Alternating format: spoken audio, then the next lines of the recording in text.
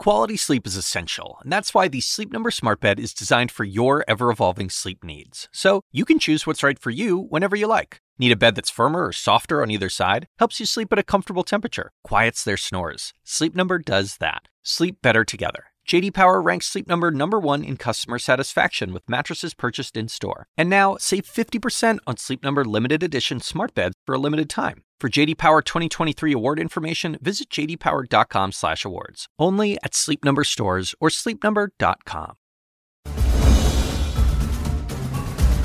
Good evening, everyone. I'm Allison Camerata. Welcome to CNN Tonight. Law enforcement in Washington is ramping up security tonight ahead of what they believe could be a new indictment against Donald Trump next week. And barricades are going up outside the courthouse in Atlanta, where Trump is under investigation for 2020 election interference. So we're going to dive into next week's news tonight. Also tonight, presidential hopeful Will Hurd just got booed for saying this. Donald Trump is running to stay out of prison. And if we elect... I know.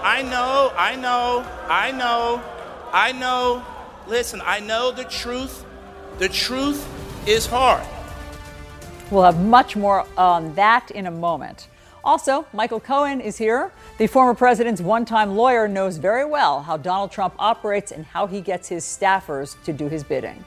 And if you're headed to the beach this weekend, chances are you could see a shark. Record ocean heat is pushing hungry sharks closer to the shore, like this one spotted near a crowded beach in Florida.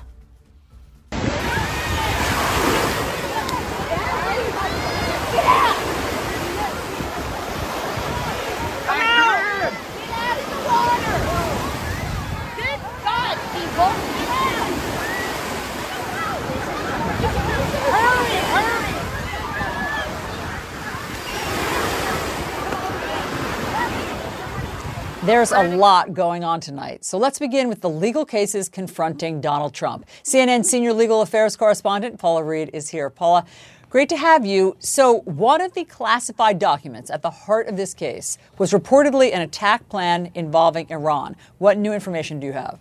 This has been such a big question, Allison, in this investigation, because, of course, CNN broke the news that there was a recording of the former president appearing to show an actual classified document to people who did not have security clearances.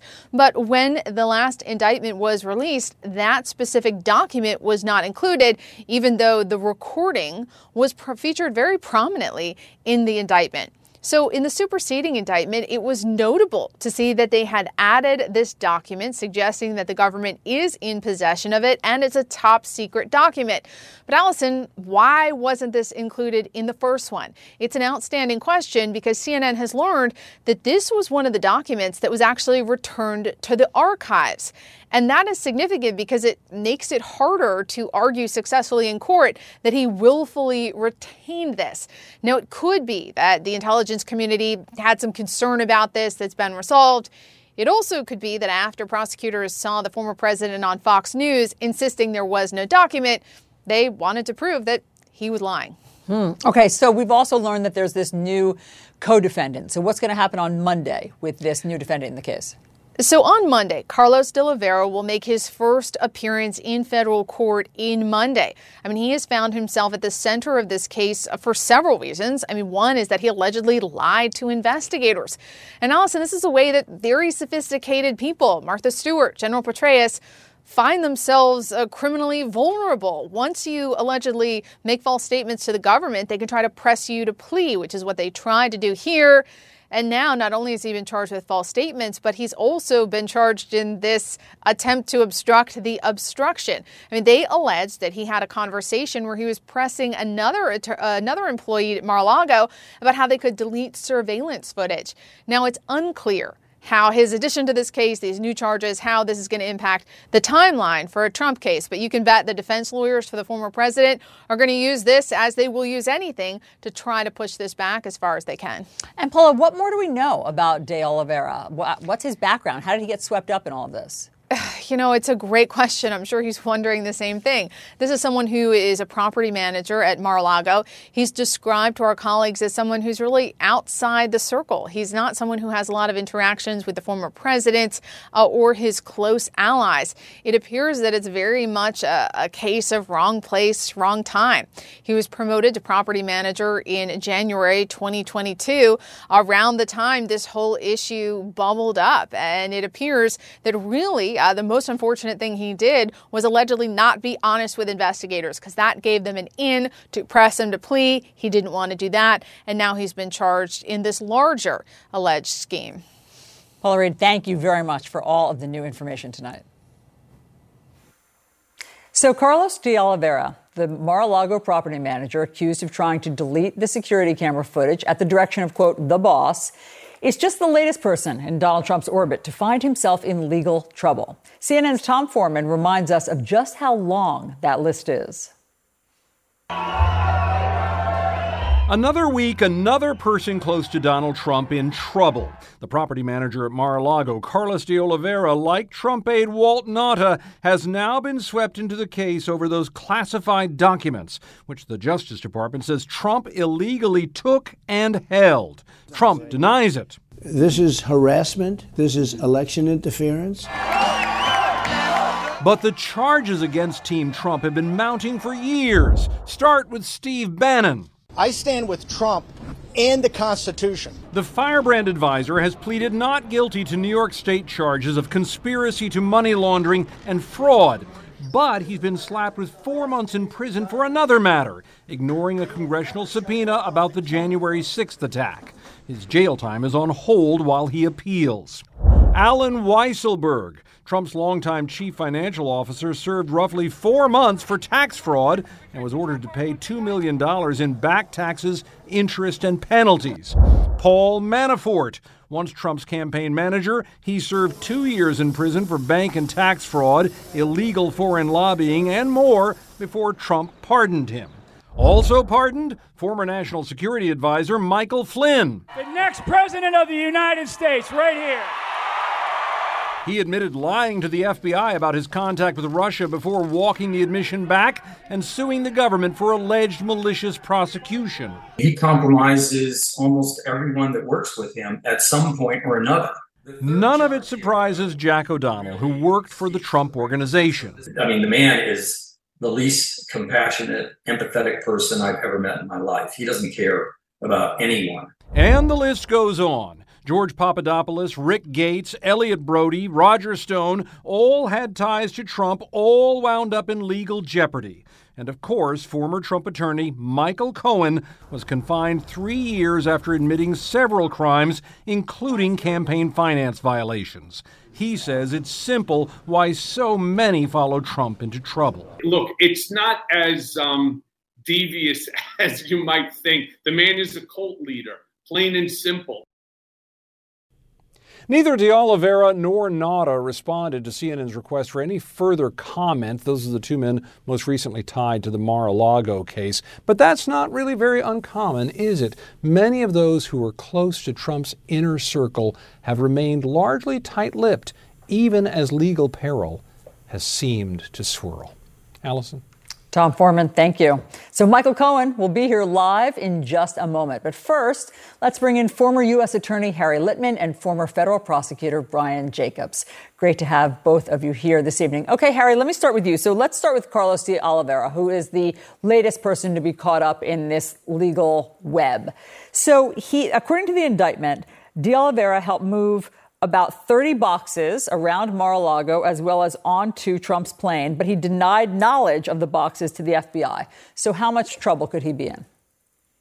Well, he was already in some trouble then, Allison. He had several lies. They had him on surveillance footage. He was dead to rights. So they said to him, look, we want you to cooperate here and just tell us what else happened. And if you don't, we're going to charge you with something much more serious, obstruction, conspiracy to obstruct, which they also had him dead to rights on, because after the DOJ sends a draft subpoena saying we care about the surveillance footage, that's when he goes to employee number 4, a.k.a. Mr. Taveras, and says the boss wants this deleted. And there follows all kinds of ham-handed plotting with him and Nauta in tunnels and trying to figure out how you can get rid of the surveillance, et cetera. So he was in real hot water, but now it's boiling. And he accepted and became a co-defendant. Smith said, this is what I'm going to do. And he followed through. It's perplexing, to say the least, why he wants to be here when he certainly could have gotten an easy deal. It surely doesn't seem in his interest, nor in Nauta's. And it's got all the earmarks of sort of doing it for the boss, the mob boss, in a way that really hurts your own self-interest. We'll see if reason overtakes him down the line. But for now, he was loyal, as the indictment says. Trump wanted to be sure he was. Yeah. That's when Trump said, okay, I'll get you a lawyer. And now, here he is caught in the web of a many-year possible charge for conspiracy to obstruct justice. Well, I think that the point you just made last, it explains it, Brian. I mean, am I wrong? The fact that Donald Trump provided the attorneys for Walt Nauta and now Carlos de Oliveira and his political PAC paid for the attorney's fees. Doesn't that explain why they are siding and being loyal to Donald Trump instead of cooperating with prosecutors? Well, they certainly made a decision not to flip, and it will become less and less likely that they flip as time passes. The fact that they have lawyers who are likely working together with former President Trump's lawyers on a joint defense basis also reduces the incentive to flip. And at this point, they won't get the full benefits of cooperation because the special counsel's office won't be able to say they cooperated immediately and were fully helpful. Now there's already been this passage of time. So the reason you know that they haven't cooperated is because they're charged. So in other words, if they had cooperated, we would see a different kind of charge or something different? Well, there are a few indications of cooperation here. One is the delay between the interview referenced in the superseding indictment where de Oliveira supposedly lied and now when he gets charged. Why wasn't he charged initially in the original indictment? Almost certainly the special counsel was trying to flip him and failed to do so. Harry, what can prosecutors do when two defendants are being bankrolled, basically, or their attorney's fees are being bankrolled by another defendant, in this case, Donald Trump's political PAC? What can prosecutors do to help make them cooperate? Hope that they see reason. There's no brass knuckles here, but they talk to the lawyers whoever they're being paid for, are duty bound to represent their client zealously and just put it out there. Are you crazy? You have nothing to gain and everything to lose. And here's what we're coming at you with. And I agree, it gets less likely as time goes on, but still, it may well be they played a game of chicken. De Oliveira said, no, I'm not going to do it. And so he was charged. But it continues to make no sense for him and all the sense in the world that he just, explain the things that happened because they have him now with a series of charges. And out of nowhere, he's looking at many years in prison just because he was in the wrong place at the wrong time, essentially. Brian, how strong is this case? Because can't they say, they never say Donald Trump's name. They say the boss, as far as we know from the indictment. Can't they say, I wasn't referring to Donald Trump, I was referring to my supervisor? Yeah, well, certainly the case against de Oliveira seems to hinge a lot on Trump Employee 4. The key conversation about the boss wants these deleted. That's just a verbal conversation.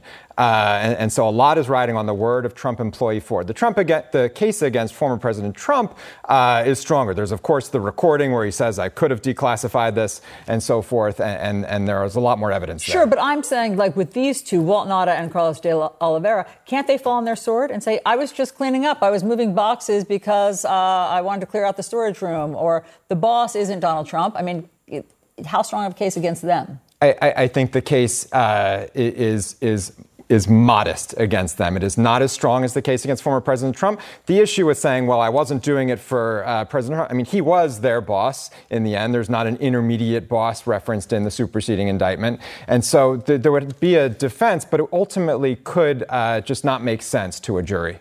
Harry, I read your notes and you said that this is the most mob-like conduct you've ever seen. How so?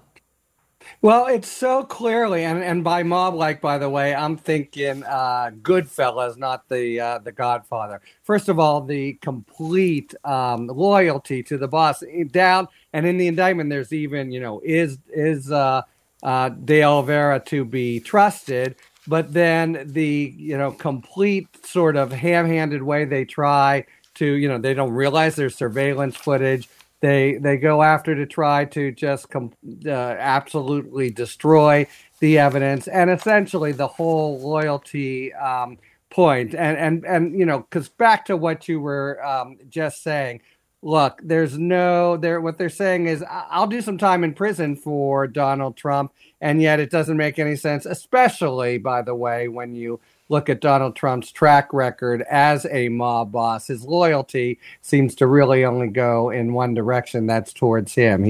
A lot of people who have counted on his loyalty have found themselves in pinstripes or close to them. Harry Litman, Brian Jacobs, thank you both very much for your expertise. Thanks, Allison. Thanks, Brian. Thank you.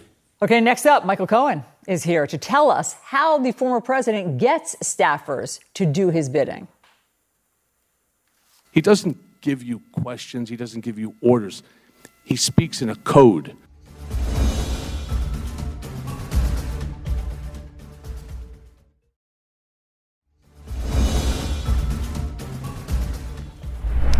We know more tonight about the Mar-a-Lago property manager, Carlos de Oliveira, who is now entangled in an alleged cover-up on behalf of Donald Trump. One person who knows very well how Donald Trump convinces staffers to do what he wants is Trump's former fixer, Michael Cohen. Michael is now the host of two podcasts, Mea Culpa and Political Beatdown. He's also the New York Times bestselling author of Revenge, How Donald Trump Weaponized the U.S. Department of Justice Against His Critics. Great to have you here, Michael. Thanks, Allison. Okay, so you just heard lots of analysts have said that Donald Trump is acting like a mob boss. How so? Well, firstly, he's not acting like a mob boss. He is a mob boss. What does that mean? He's a mob boss. He's a cult leader. He knows exactly how to act. He knows exactly how to tell you what he wants to be done without actually coming out and saying. Can you tell us what that sounds like? If he's not explicitly saying, I want you to delete the security footage, what does he say? Hey, you know those things inside the room, in the ballroom?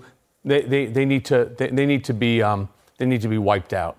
You need to get rid of them. I mean, that's something that he would say. You know what I'm talking about. You know, that recording thing and so on. Just, I need you to get rid of it. So now all of a sudden you have de Oliveira. And I kind of feel bad for this guy. I mean, unfortunately, the guy, it's the first time probably in his life that Donald spent any time with him. And so now all of a sudden he's feeling good about himself. Oh my God, the boss told me, to take care of something. I got to take care of it, right? I mean, this is his job. This is what he does without thinking about the consequences. All of his neighbors and family report that he worked there for 20 years. He started as, I think, a car valet or something. He worked his way up. And so the fact that Donald Trump had this 24-minute phone call with him, is that customary? No, I mean, that is excessively long. I've had phone calls like that, 24 minutes, sure, like right after something significant happened, right? Where we would go through, bit by bit by bit by bit. But Donald Trump is not a telephone guy. Right. So in this case, what's he saying for 24 minutes? Yeah, he must have been explaining to him everything that he wanted, and probably more than once repetitive, in order to ensure that it gets done. But here's, for example, where he made a big mistake. Who? Donald. Mm-hmm. He has no idea what he's talking about when it comes to the technology. All of a sudden, oh, get rid of it. So this guy thinks by going ahead and getting rid of or deleting the server that it would get rid of the footage that, of course, government was looking for. No. What he failed to remember is that at 721 Fifth Avenue, Trump Tower, Matt Calamari, the chief operating officer, and his son, Matt Calamari Jr., he's in charge of all of the security. So there's a program that goes into the server that's in their office where they can see any camera that's attached to any property that has a Trump name to it, and they could watch it in real time. So it's being stored not just onto the program, but also onto another server. So this had to have also, at some point in time, gone through Trump Tower, if in fact the goal was to delete. And so, though we're not seeing Matt Calamari's name in the indictment. Well, I don't know. I mean, there's several different ways you could look at it. You know, is he cooperating? Is that a possibility? Is it? Or, look, if I was Matt, after seeing what happened to me, especially to protect his son, sure, I would be providing truthful information. Look, I know what it's like to get charged with a 1001 violation. And I want to remind all of your viewers, my 1001 violation had nothing to do with national security secrets. It had nothing to do with deleting, information off of a server. It had to do with the number of times I stated to Congress that, I spoke to Donald about a failed Trump Tower Moscow. And yet I said 3. To prison for 3 years. The real answer was 10, and I went to prison for that. So imagine what De Oliveira or Tavares or any of these other folks that will get caught up in this web. Imagine what they're going to look at. And because you had that experience, Michael, what is it like to be between a prosecutor who wants you to cooperate and Donald Trump who really doesn't want you to cooperate and wants loyalty? What are those messages that you're getting from both sides? What's that like? Well, it's like getting hit with a sledgehammer to the right side of your head, and then as soon as you turn to the left, you're getting hit with a sledgehammer again. But on the other side, I mean, that's what it's like. Look, let's not forget, especially at the time, Donald Trump was the president of the United States of America. He was the most powerful man on the planet. And then I had these wackadoodle prosecutors from the Southern District of New York threatening that if I didn't plead guilty in 48 hours, they were going to indict my wife. And so which way do you turn? Left, right, left, right. They don't play fair. But then again, neither does Donald. So as I said before, De Oliveira, Tavares, all of these folks that are caught up in the web, they're going to understand what it's like to be stuck between a tsunami, a typhoon, a hurricane, and whatever else. But you must understand what a powerful inducement it is for them that Donald Trump has found their attorneys for them and that his political PAC is paying the attorneys' fees. I mean, I'm sure they don't have the money for that. Yeah, well, the first thing that they should do is separate out and figure out. I'm sure there's somebody out there that would do it on pro bono, if in fact that they would come clean and tell the truth. And the reason I say that, you may remember what happened with me and Bob Costello. Bob Costello was a plant-in from Giuliani in order to glean information from what we were doing in order to feed it back to the boss, right? It goes right back to the mob, right back to the mob scenario. This is what they do. Donald Trump doesn't care about Oliveira. He doesn't care what happens to him or his family. He doesn't care what's going to happen to Tavares or anyone else. Walter Nada, it's another guy who I've told on many different shows, run, right? I know he was a former military. I'm sure he's pretty good still at running. Put on your sneakers and start running, because the faster you get away from this mess, the better off you're going to be. It's a little late for that. He's already a co-defendant now. Remember how exercised Donald Trump was about Hillary Clinton's server and when he thought that she was wiping information off of her computer server? Just to remind everybody, he talked about it a lot. Here it is. She set up this illegal server knowing full well that her actions put our national security at risk and put the safety and security of your children at risk. There has never been anything like this where emails and you get a subpoena, and after getting the subpoena, you delete 33,000 emails, and then you acid wash them or bleach them. He is now charged with doing that very thing. What are voters to make of this? Yeah, well, so this is a big problem. First of all, we're talking about the same bleach that he wanted to stick into your lungs in order to get rid of COVID. But this is typical Donald Trump deflection. That's all that he's doing. Things that he knows that he did or would do, he then was imposing on somebody else, in this case, Hillary Clinton. He has no respect for the law. He has no respect for the Constitution. He truly doesn't care about anyone or anything. All he wants is what he wants, just like a petulant child. Michael, thank you very much. We just want to clarify, CNN has no information about Bob Costello and the information that you have, just clarifying. Thanks for all of this. Always great to have you here. Great to talk to you. Yeah, thanks for the insights. Anytime. Okay, have a great weekend. Meanwhile, GOP presidential hopefuls are attempting to woo Iowa voters tonight. We're going to tell you who was cheered and who got booed.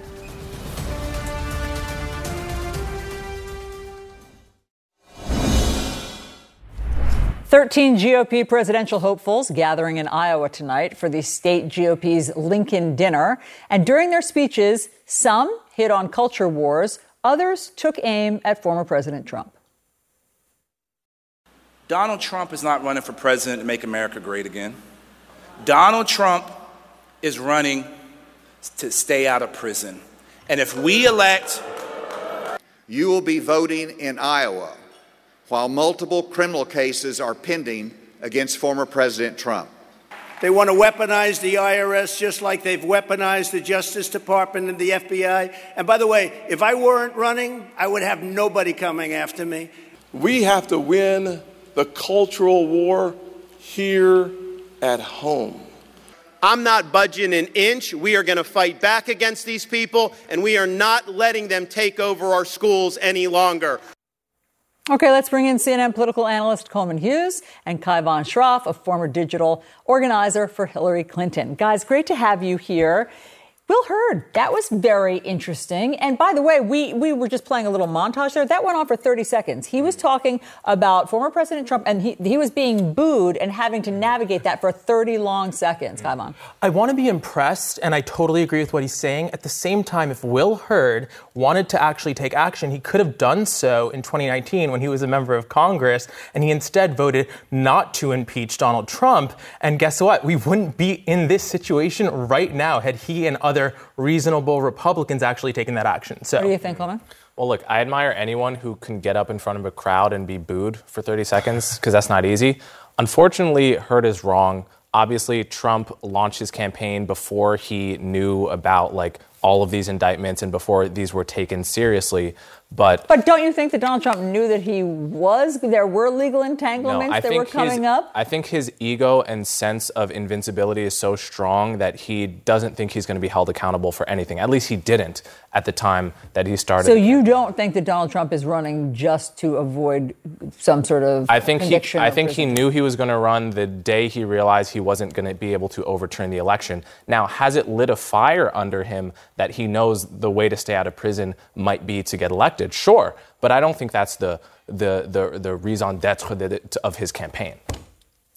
I don't know about that. I think, first of all, given the amount of evidence against him, it is possible the only way he avoids prison is by winning the presidency. I do think, though, everyone in his orbit was panicked this entire time about him being prosecuted and knew that multiple prosecutions were going to come down. That's part of why they did all this. That's why they stole these secrets. I think they have this thing called gray mail where, they try to threaten prosecutors with, we're going to expose these state secrets so you don't come after me. They actually had to pass a law which is what this SCIF stuff and everything that they're going back and forth with Judge Cannon about how to go over this classified information and share it appropriately because they wanted to avoid people like Donald Trump threatening prosecutors. All right, let's move on to what else is happening this week in Iowa because Tim Scott went after Ron DeSantis for this new curriculum for African-American history. So here is, because basically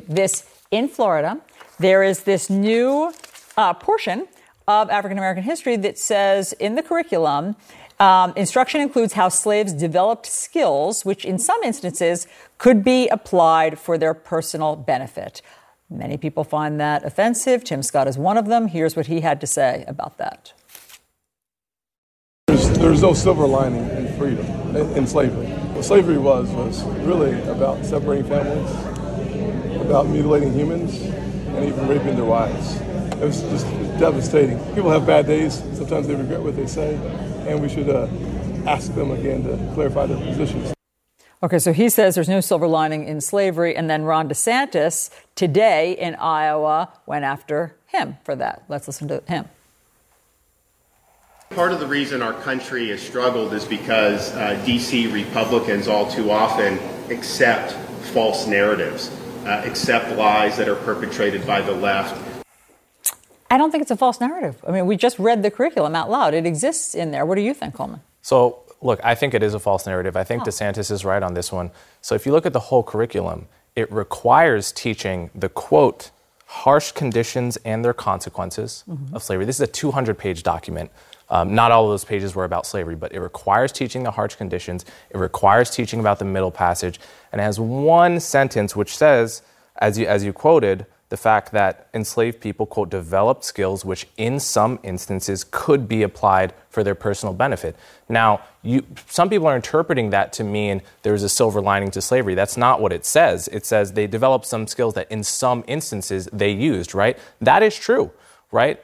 People after the Civil War, people went to work and they used the skills that they had, right, but as many of said, which were... They could have also not been enslaved and developed those skills. Of course, what's the point of including that sentence? The point of it, almost every AP history curriculum about slavery teaches the fact that there were specialized trades. There were slaves that learned blacksmithing, for instance. And you may object to the phrasing of this, but you can't object to the meaning of it. How is it not akin to saying if you get kidnapped, you learned survival skills? And why would you ever say that to somebody who was kidnapped? What's the benefit in pointing that out? But I think the real thing here that this calls out, the bigger story for me, is that you have Tim Scott, you have Nikki Haley, you have Vivek Ramaswamy, sort of these pawns being propped up, these black and brown pawns, to be a shield against this charge that the Republican Party is racist. And the very second Byron Donald says, actually, I don't agree with this part of the curriculum, he's, a supposed conservative. The minute Tim Scott dares protest, he's a DC Republican, he's no longer one of them in just a half second. And I think that really calls out just how sort of empty this, kind of guise of we have this diverse, slate of candidates running is. Alma? I think this is a deliberate twisting of words by Tim Scott in order to injure his political opponent. If this state curriculum wanted to minimize the horror of slavery, why would they require teaching the harsh conditions and consequences? Why would they require there's no teaching way around it. about... There's no way around those. People have found ways around it throughout American history. If they wanted to, they require teaching about the infant mortality, the malnutrition. I think this is a twisting of words of what is, in general, a good faith description of an aspect of the history. It's a 200-page curriculum. I would argue there's millions of pages that have been written about slavery. The benefits of slavery don't rank among the top, 100,000. That's your so I don't words. know. Right, but it's... The benefits of slavery is how you're phrasing it. That appears nowhere in the document. It was all about how Obama was using the public school system to indoctrinate children, and that's actually exactly what we're seeing play out right now, which is that, not only this, but they just announced that Prager University, a right-wing propaganda outlet, can now show cartoons in public schools. I mean, this is scary stuff happening in Florida. Gentlemen, thank you very much. Really appreciate the debate. Great to see you guys. Thank you for all of that. All right, if you think there's more shark sightings lately, you're not wrong. Sharks are behaving differently this summer. We're going to tell you what's happening next.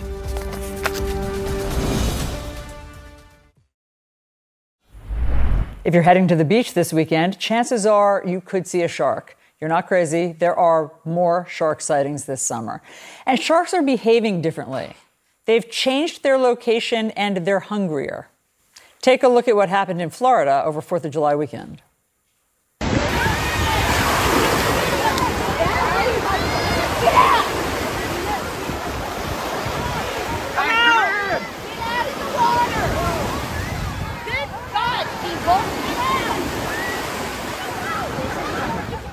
Okay, joining us now from our sister network, Discovery, which airs Shark Week, wildlife biologist Forrest Galante. Forrest, great to see you. What's going on? Why are sharks getting closer to the shore?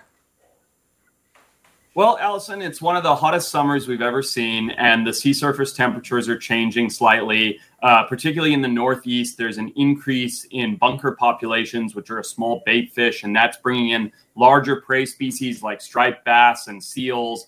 And so with all of those factors at play, what you have is sharks that are hunting close to the shore. And of course, people are going to the beaches. They're hanging out close to shore themselves. And so we're seeing a increased likelihood of an encounter more than anything else. Forrest, I've also read that the ocean, because it's getting hotter, that is speeding up the shark's metabolism. And that makes them hungrier. Then what happens? Yeah, well, that's a good question. And as jawsy as that all sounds, what that really means is it just requires more energy for sharks to simply live. So they have to eat more. They have to burn more calories just to stay alive, just to swim. And so they're feeding more. But what the sharks ultimately end up doing is leaving these stagnant warm water zones and traveling to new areas. Some of those areas are deeper in the sea where the water's cooler, and some of them, particularly in the northern hemisphere, are further north. So it's really changing the behavior and the dynamic of the sharks so that they can continue to survive and thrive. They're moving location and they're changing how they eat and what they eat, more so than just eating more in general. And at the end of the day, what I'm trying to say is we're not in any more danger. It's the sharks who are actually in danger.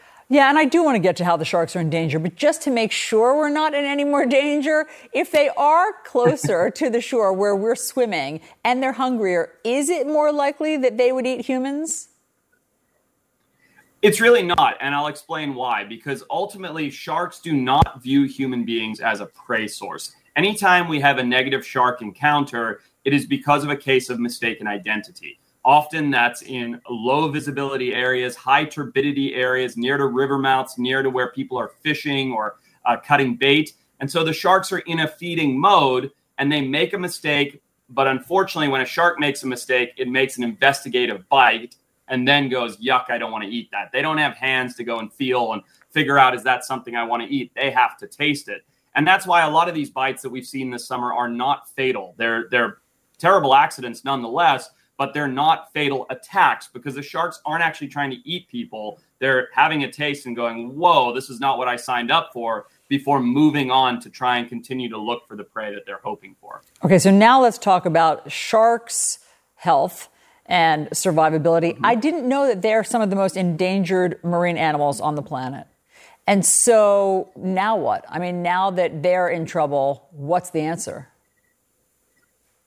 Yeah, it's a good question. You know, the one silver lining is sharks are one of the oldest living organisms on the planet, and they're incredibly adaptable, and they've been around for millions of years. One quote I always like to use is that sharks have been around longer than trees. So I'm a silver linings guy. I always like to think of the positive, and I like to think and hope that sharks will figure out a way to survive. All that being said, things are changing. The climate is changing and things are shifting in the ocean, and sharks are shifting their behaviors because of that. And so they are up against stress and pressure that's compounding, not just from the heated sea, but from the acidification of corals like you're seeing here, from depleted fisheries, from overharvesting themselves for the shark fin trade. So this set of compounding factors is driving their population to a mere fraction of what it should be. And that's a big cause for concern, Allison, because ultimately a sea without sharks is not a good thing for us as human beings. It means that our survivability goes down tremendously because sharks are docents of the ocean, and the ocean is the most important life force on our planet when it comes to oxygen, rain, temperature control, and more. So it is a scary thought.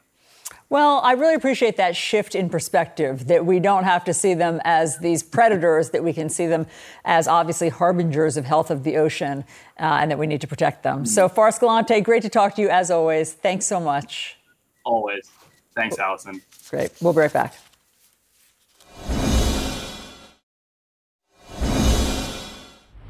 After the pandemic, math and reading scores in the U.S. fell to their lowest levels in decades. Black children have long lagged behind in literacy, with only 17% of black fourth graders able to read proficiently. This week's CNN hero is working to change that. Former first grade teacher Alvin Irby believes that giving kids the opportunity and encouragement to read for fun is vitally important. So today, his program brings books someplace that black boys visit regularly: barbershops. What's up, man? How you doing? We install a child-friendly reading space in the barbershop. We literally ask little black boys, what do you like to read? And then those are the books that we distribute to our national network of barbers. Use the opportunity when they're sitting in a chair to just even talk to them about books.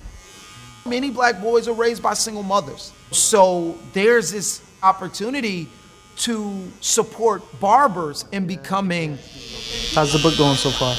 Black male reading role models. I'm just excited that we get to create a safe space for boys to do something that is really life-changing. That's what I really believe reading is. It unlocks potential. To learn more about Alvin's program, go to cnnheroes.com. And don't forget to nominate someone you think should be a hero. Nominations close July 31st. Thanks so much for watching CNN Tonight. Our coverage continues now. Quality sleep is essential, and that's why the Sleep Number Smart Bed is designed for your ever-evolving sleep needs. So you can choose what's right for you whenever you like. Need a bed that's firmer or softer on either side? Helps you sleep at a comfortable temperature. Quiets their snores. Sleep Number does that. Sleep better together. J.D. Power ranks Sleep Number #1 in customer satisfaction with mattresses purchased in-store. And now, save 50% on Sleep Number limited edition smart beds for a limited time. For J.D. Power 2023 award information, visit jdpower.com/awards. Only at Sleep Number stores or sleepnumber.com. Now streaming exclusively on Max, a new CNN flash doc about the album that has Nashville talking, Call Me Country. Beyoncé and Nashville's Renaissance. Watch it at max.com/callmecountry. Max subscription required.